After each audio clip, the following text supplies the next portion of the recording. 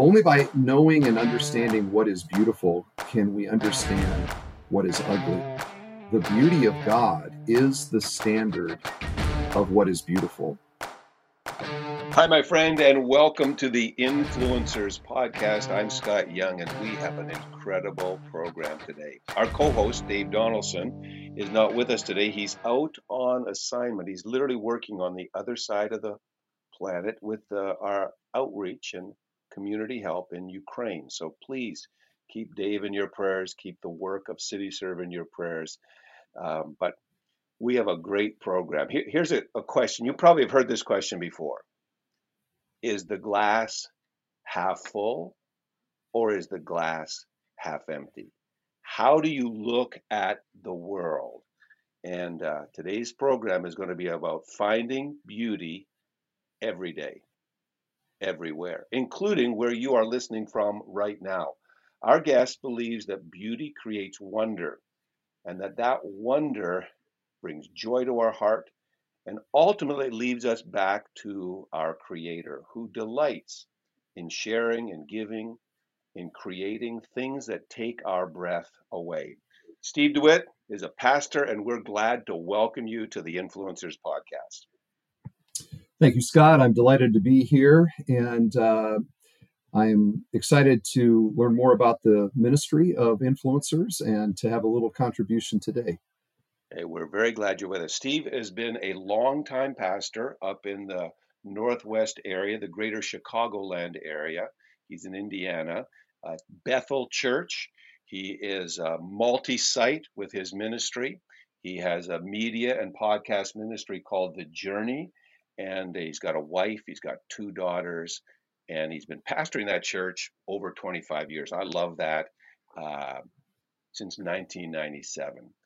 And we're glad that you're with us. And maybe if you just begin by just introducing yourself so people get to know a little bit about you, Steve. Well, you kind of hit the highlights there, Scott. I grew up in Iowa, son of an engineer for John Deere. I went to college to play basketball. God got a hold of my heart, and I had a heart for ministry and did a little bit of it, and God opened doors. And so I spent 5 years as a youth and worship pastor in Indianapolis, and for the last 25 years, I've been the senior pastor at Bethel Church. I am a lover of all things beautiful, and so that's going to tie into talking about the book. None more beautiful than my wife and my two daughters, but I enjoy the beauty of a golf course, and the sunset in Florida, by the way, near where you're at, is a favorite of mine. Although we have Lake Michigan, which is it's kind of like our ocean, it's you can't see all the way across it. The sun sets on it. No salt water, no sharks, no hurricanes. So there's a lot of benefits there.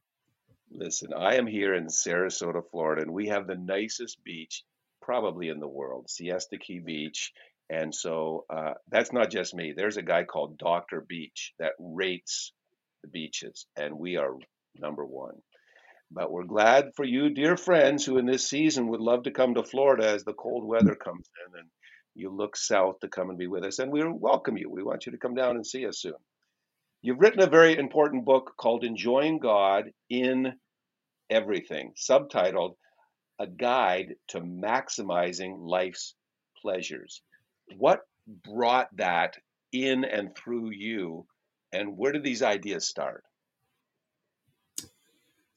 Well, like all things that end up probably being the greatest blessing, they start in our own hearts and our own experience. And so I grew up in Christianity, but I grew up in a branch of Christianity that didn't have good categories for pleasure. And so I found myself really loving beautiful things. And that's things God makes, things that, human art and culture. And I just didn't know what to do with that. And as I began to read about it, I'm pastor in a church, and yet I'm walking Lake Michigan beaches and beaches near Sarasota and loving the sunsets. And I'm like, why do I feel this way? Like I have these deep affection stirrings that happen when I am exposed to beautiful things. And so I began to look around in the literature, try to find somebody that could help me with it. And in evangelicalism, sadly,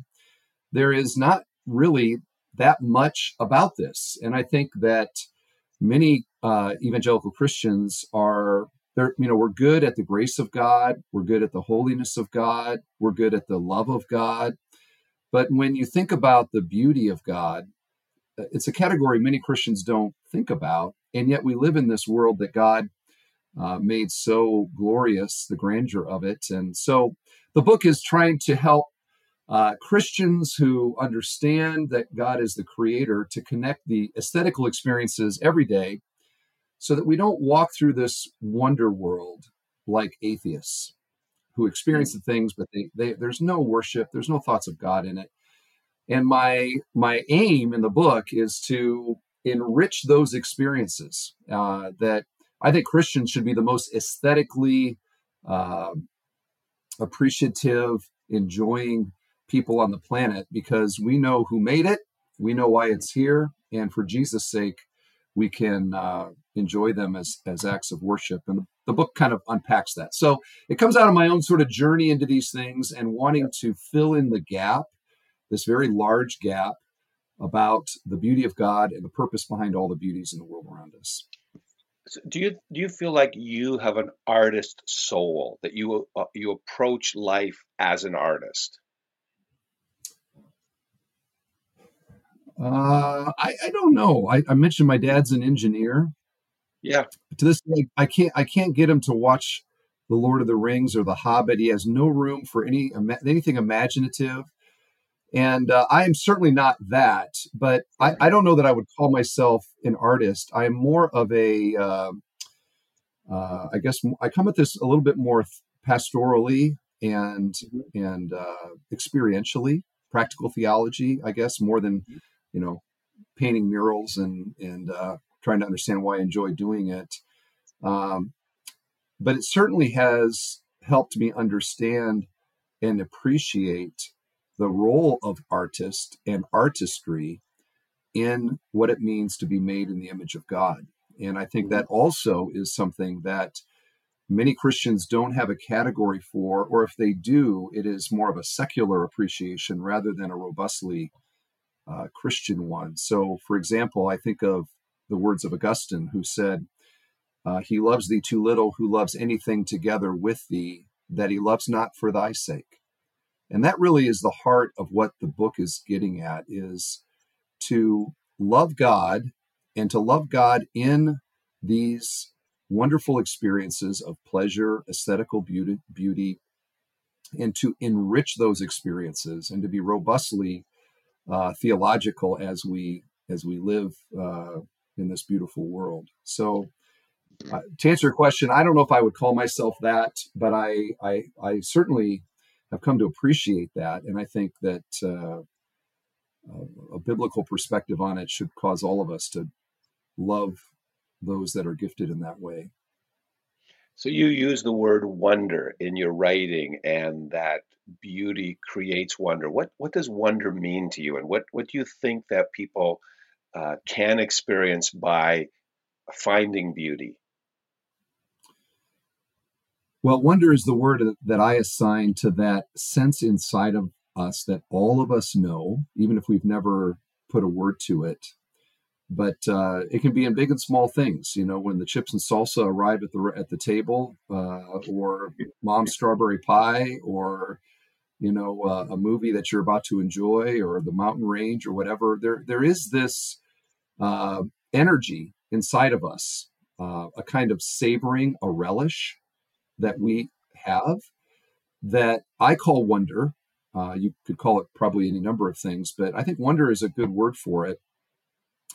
And all image bearers have it. It's not just something that Christians Hmm. um, have by the Holy Spirit. All image bearers have it. So, for example, Scott, there you are in Florida. One of the things I've noticed in Florida, just to give an example of this, is everybody lines up on the beaches there for the sunset. And so do I. I love it. Like it's one of my most favorite places in the whole world there in Southwest Florida. And as the sun sets, people, they might sing a little, they hold their loved one's hand. And when it finally goes all the way down, many times the beach erupts in applause. People clap. Yeah. Now, who are they clapping for? Or what are they doing there? I would say they are image bearers wanting to respond to that energy inside of them, the wonder they have.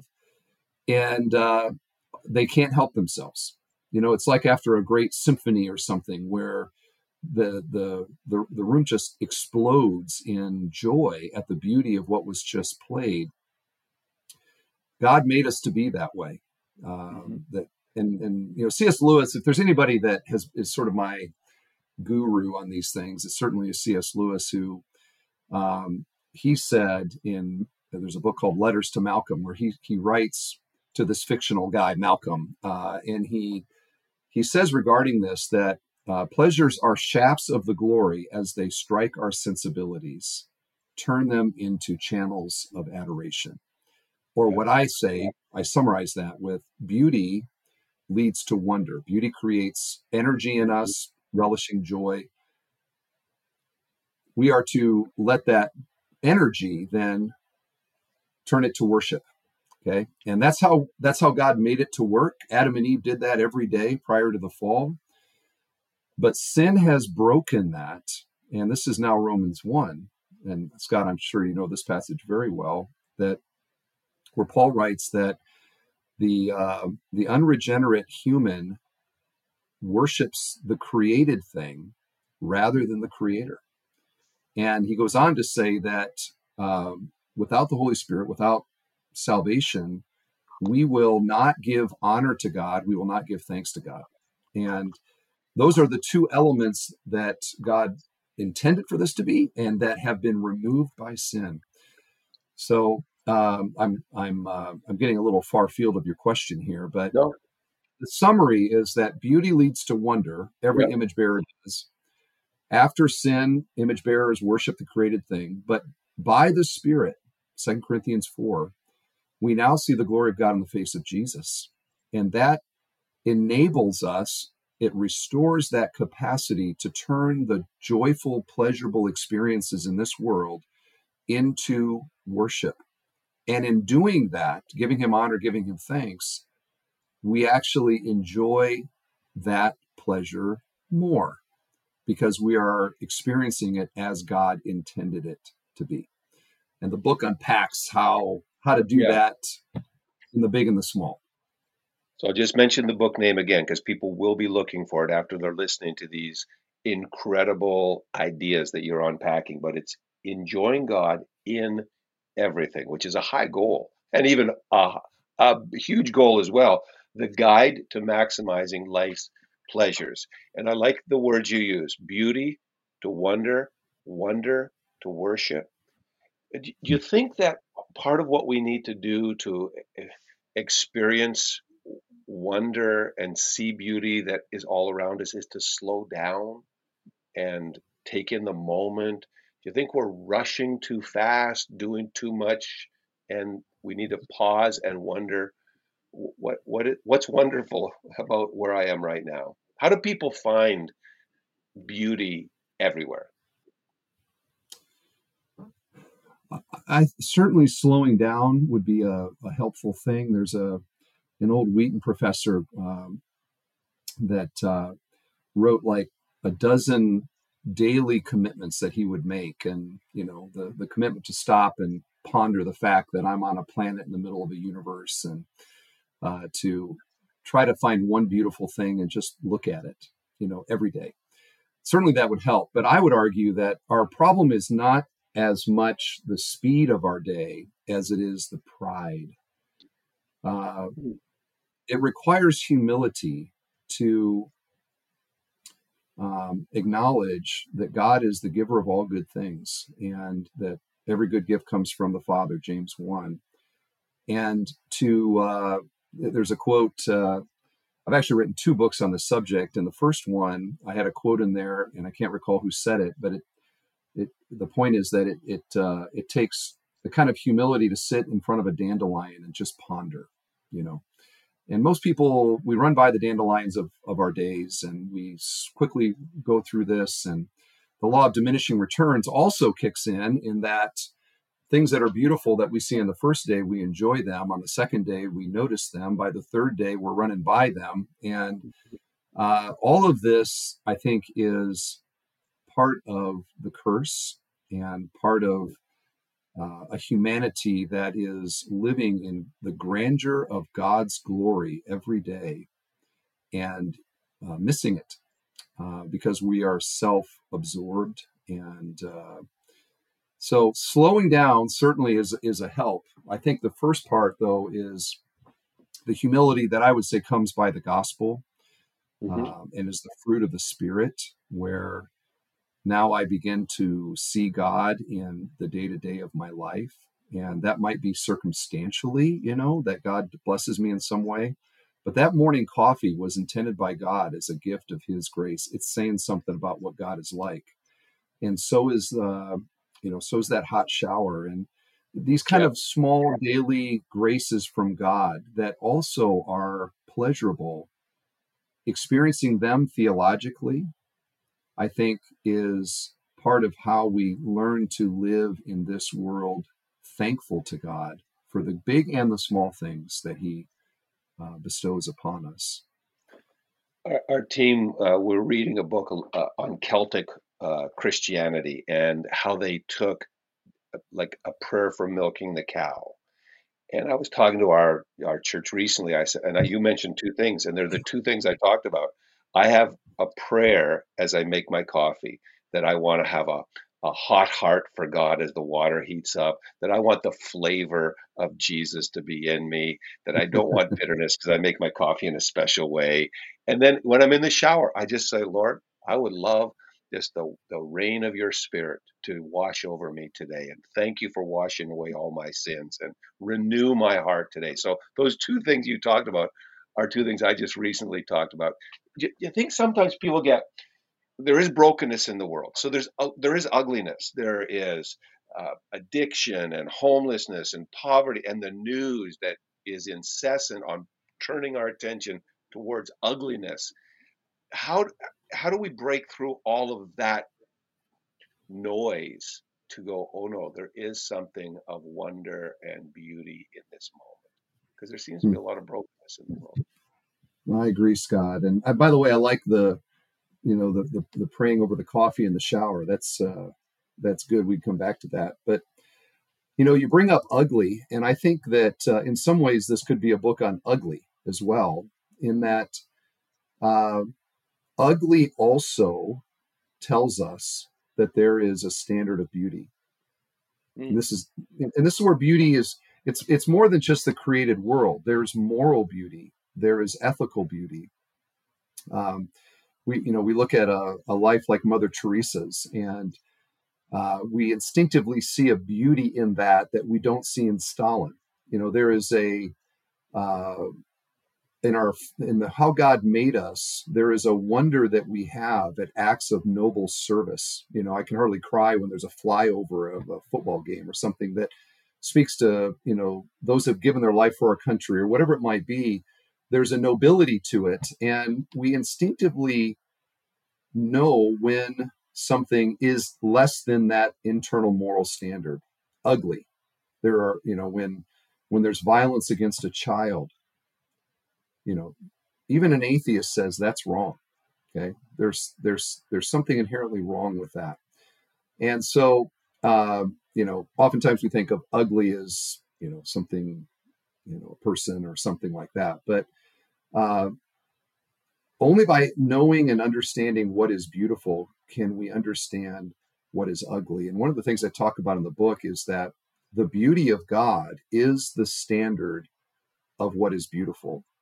And I compare God to a ruler in terms of a measuring ruler, that a ruler is a foot, and it also measures a foot. It is a standard. It is itself a foot, and it measures everything else by it. And God's beauty is like that. And so when we see something that is not beautiful, the environment or some situation where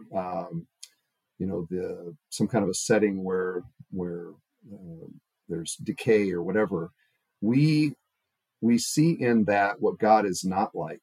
And those are also opportunities for us to give praise to God, not because of what we see about God that is like him, but what we see about God that is not like him, and to be thankful that he is not like that.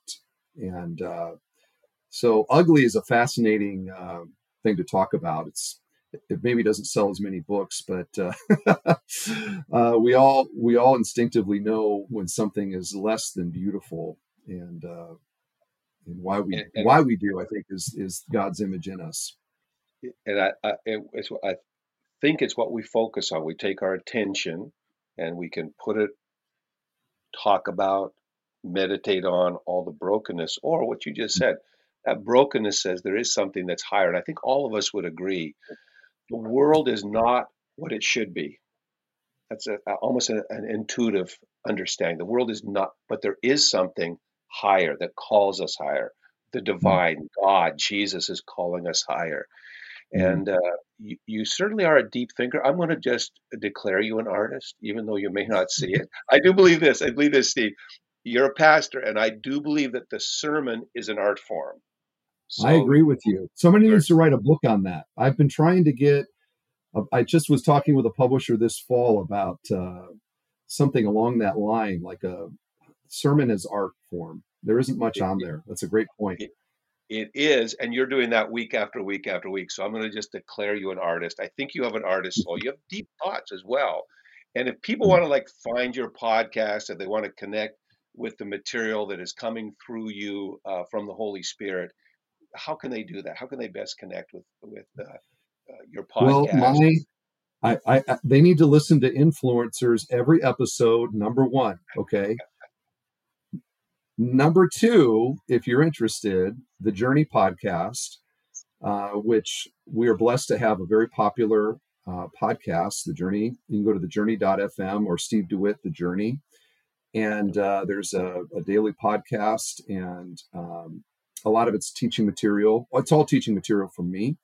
Mhm. And I'm not always preaching on beauty or teaching on beauty, but you would get a similar sort of kind of teaching. And then, of course, the book you can get on Amazon and Kindle or whatever. So those would be some ways to do it. BethelWeb.org is our church website. Lots of media there as well. Yeah. So, but Well, yes, Influencers is the number one podcast they need to listen to. I want to make that clear. you are a good friend to have. I'm just going to say that as well. Also, let me ask one more question.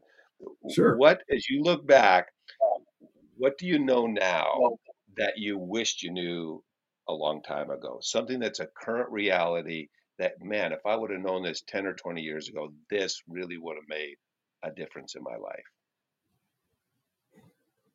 Well, that wasn't in the pre-show prep, Scott. I may have to. And you're a deep thinker, so you're not just going to spit out something. Well, as long as I'm not accountable for this, because I've had no time to prepare for it.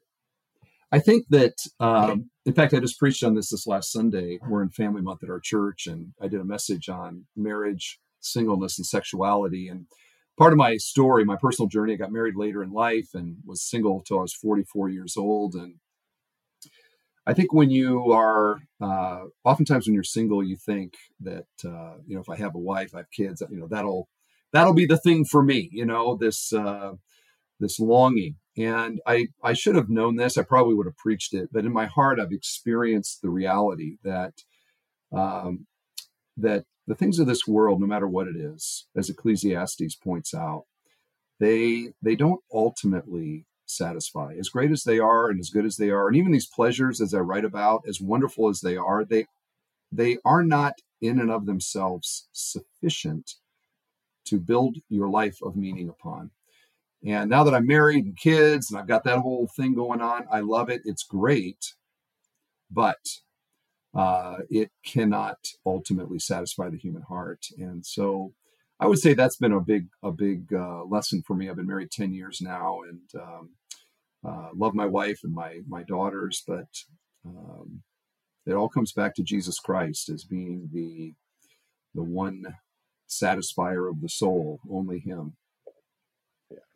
Well, Pastor Steve, I want to thank you for taking time to share with us. I want to thank you for taking time to think about big issues and bring them to us. I want to encourage people to get a hold of the book that Steve has been talking about today, Enjoying God in Everything. What a great goal. And finding maximization or maximizing life's pleasures.